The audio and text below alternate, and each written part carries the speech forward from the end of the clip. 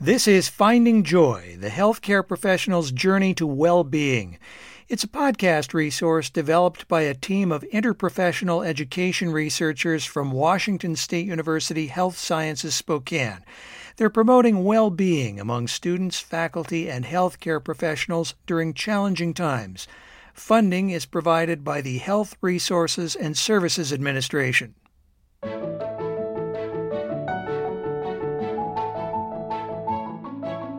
I'm Doug Nadvornik. Today we're going to explore a Japanese concept called Ikigai, translated as reason for being. For some, it's a philosophy that guides the way they think and act. We'll also talk about burnout in the healthcare workplace and how our guests managed it.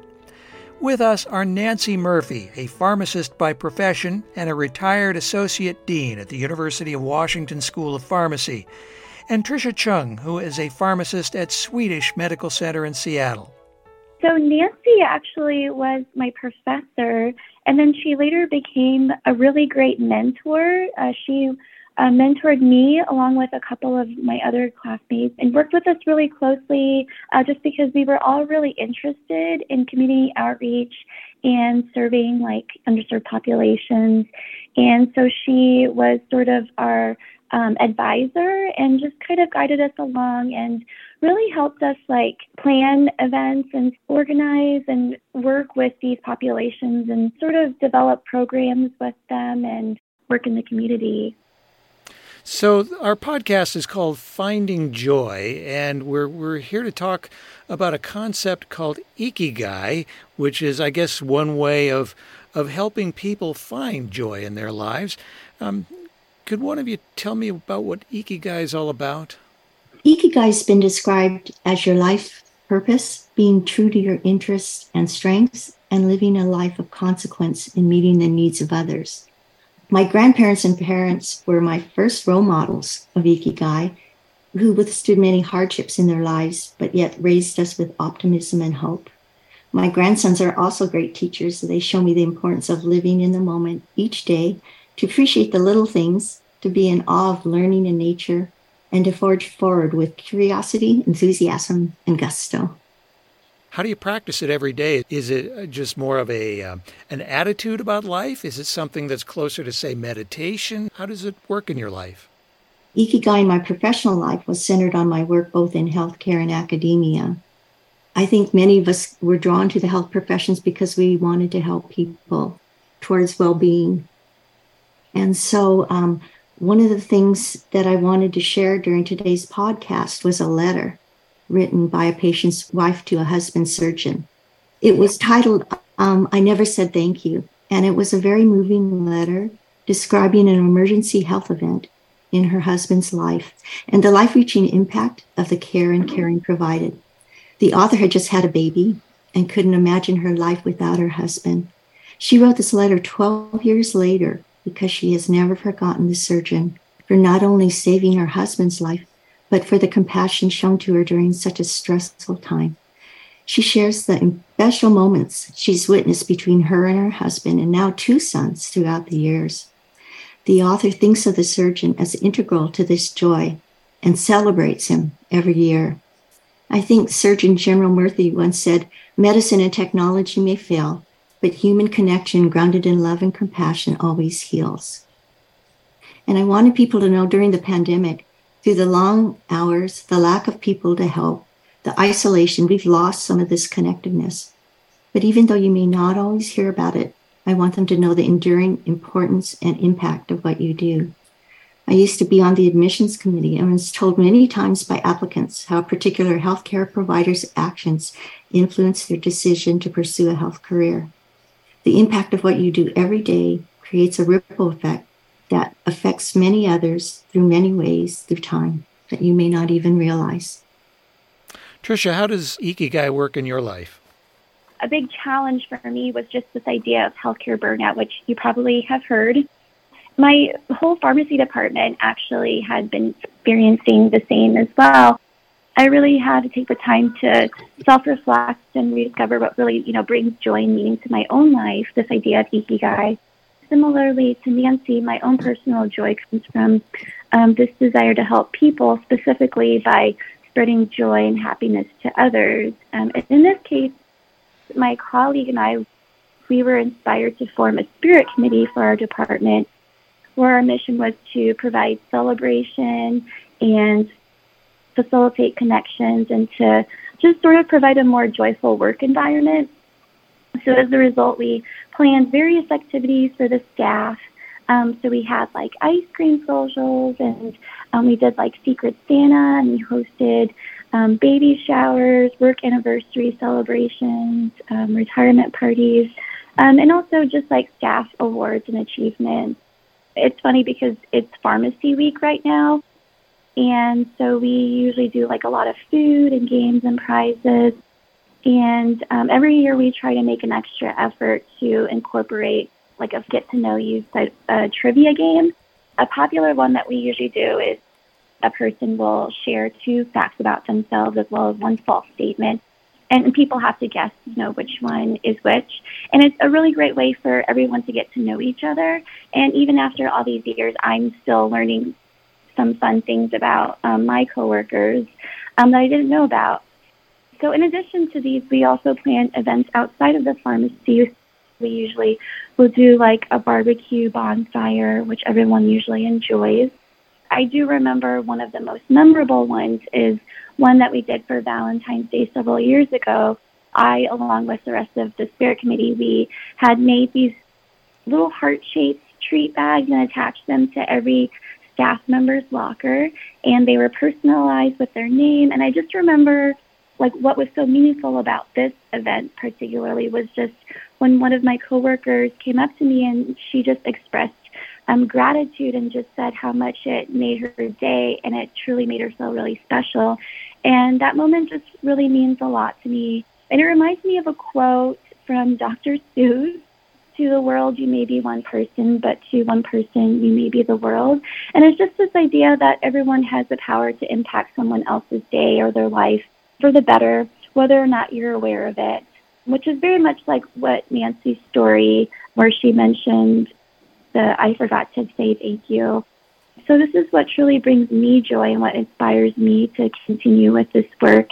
And I think what also I find so rewarding and encouraging about the whole experience is when my manager actually shared with me that individuals from another pharmacy department had actually developed their own sort of quote-unquote happiness committee after they had heard about the work that we were doing for our staff. And I think that just is very inspiring and very exciting for me to hear. Has that helped tangibly with the burnout among your staff?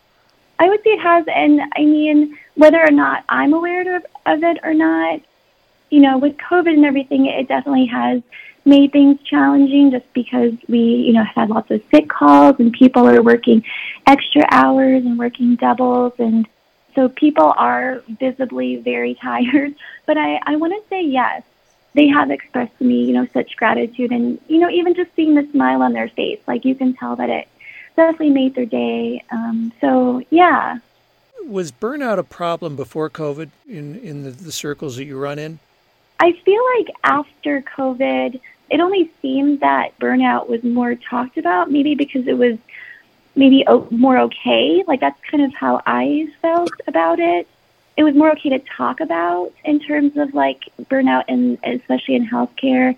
And I even noticed that more so just the fact that my organization that I work for, we are seeing more and more emails about mental health resources. And, if you need to talk to somebody, they do provide information and outlets for you to, discuss whatever you need to help manage with burnout. So I want to say, like, it sounds like it's more prevalent, but at the same time, I feel like maybe it is because people feel more like it's more acceptable to speak about it. Do you think that's permanent? We're 2.5 years into this thing, and once things get back to normal, are we going to forget about burnout at the workplace, and we'll go back to where we were maybe 5-10 years ago, where supervisors are not paying any attention to it because they're getting pressure to, you're getting more patients, we got to take care of the patients, we need you to work, we need you to work, we need you to work. I mean, I hope it's not the case. it's hard to say right at this point in time. I think that with the resources out there, I'm just hoping that, we can continue to sort of encourage and promote a healthier work environment and a better work-life balance. So I hope that it stays, going in this more positive direction. Was there anything I didn't ask about or we didn't touch on that you wanted to touch on before we finish? I think discussing why connection is so important, I would say that it helps build a shared identity, a shared understanding and empathy. It improves well-being. It encourages strategic planning, quality of decision-making, everyone moving in the same direction. So it not only improves your performance, but the team's performance. We go back now to the founding theme of this podcast. How and where do we find joy for ourselves and for others? This is Nancy Murphy. So for students, we tried to offer multiple opportunities to have them become in activities that help reinforce their sense of purpose and joy in choosing a health career. I think community outreach, like Patricia mentioned, was one of our favorites because it gave them a chance to interact with the patients in the community. Faculty staff were given training on how to recognize signs of stress and burnout, so early intervention could be given too. And then we gave students a strong voice into determining ways that we could improve our services. Their ideas that they came up with, such as the Diversity and Talent Show, creating a wellness challenge website, and Spirit Week, were very successful. They also made suggestions to the schedule. So, for example, our all-student hour and the exam schedule that benefited their peers. There were also courses and topics introduced into the curriculum, such as interprofessional electives that focused on mind and body wellness. So those were just some of the things that we tried to do to help promote joy. There are a lot of strategies that have been developed, and thankfully, the Surgeon General has considered this a priority and developed a report that I think we're going to have attached to the podcast. And many of the associations have a developing program on burnout and resilience, compassion fatigue, and those kind of things that I'm really glad to see happening. But I think that the important thing is to realize that your connection to work is very important as far as not only the people, but the organization and the community. Making sure that we look into that and support that is really important. For folks who are thinking about burnout at work and they're worried about, could our company do more? Can you give people advice for maybe how they could get their supervisors and others to pay more attention to the idea of burnout? For me, I was hesitant at first to approach management. So I think, first of all, I guess just expressing that burnout is sort of a problem just because, it affects attendance and sick calls and that sort of thing. So I think just even expressing that it is a concern amongst the employees and then just, starting from there and letting them know that maybe there could be areas of improvement to help with the morale and just sort of the workplace happiness. That's Tricia Chung, a pharmacist at Swedish Medical Center in Seattle. We also talked with Nancy Murphy, a retired associate dean at the University of Washington School of Pharmacy. We thank them for participating, and we thank the following individuals for their invaluable contributions to this project. Dr. Barb Richardson, nurse, educator, and interprofessional champion. Cameron Cupp, the creator of the Finding Joy musical score and a current enrollee in the WSU Elson S. Floyd College of Medicine. Washington State University staff from marketing and communications, from financial services, and the Collaboration for Interprofessional Health Education Research and Scholarship. And Claire Martin Tellis, the original executive producer of the podcast, and student intern Solène Aref. They developed the first 5 episodes of Finding Joy. This episode was produced by Doug Nadvornik. If you're interested in sharing your perspective about well-being as a healthcare professional, or you'd like to reach out, please contact our team by sending an email to medicine opioc@wsu.edu. We encourage you to visit our website at opioideducation.wsu.edu/about. Thank you for joining us. I'm Doug Nadvornik.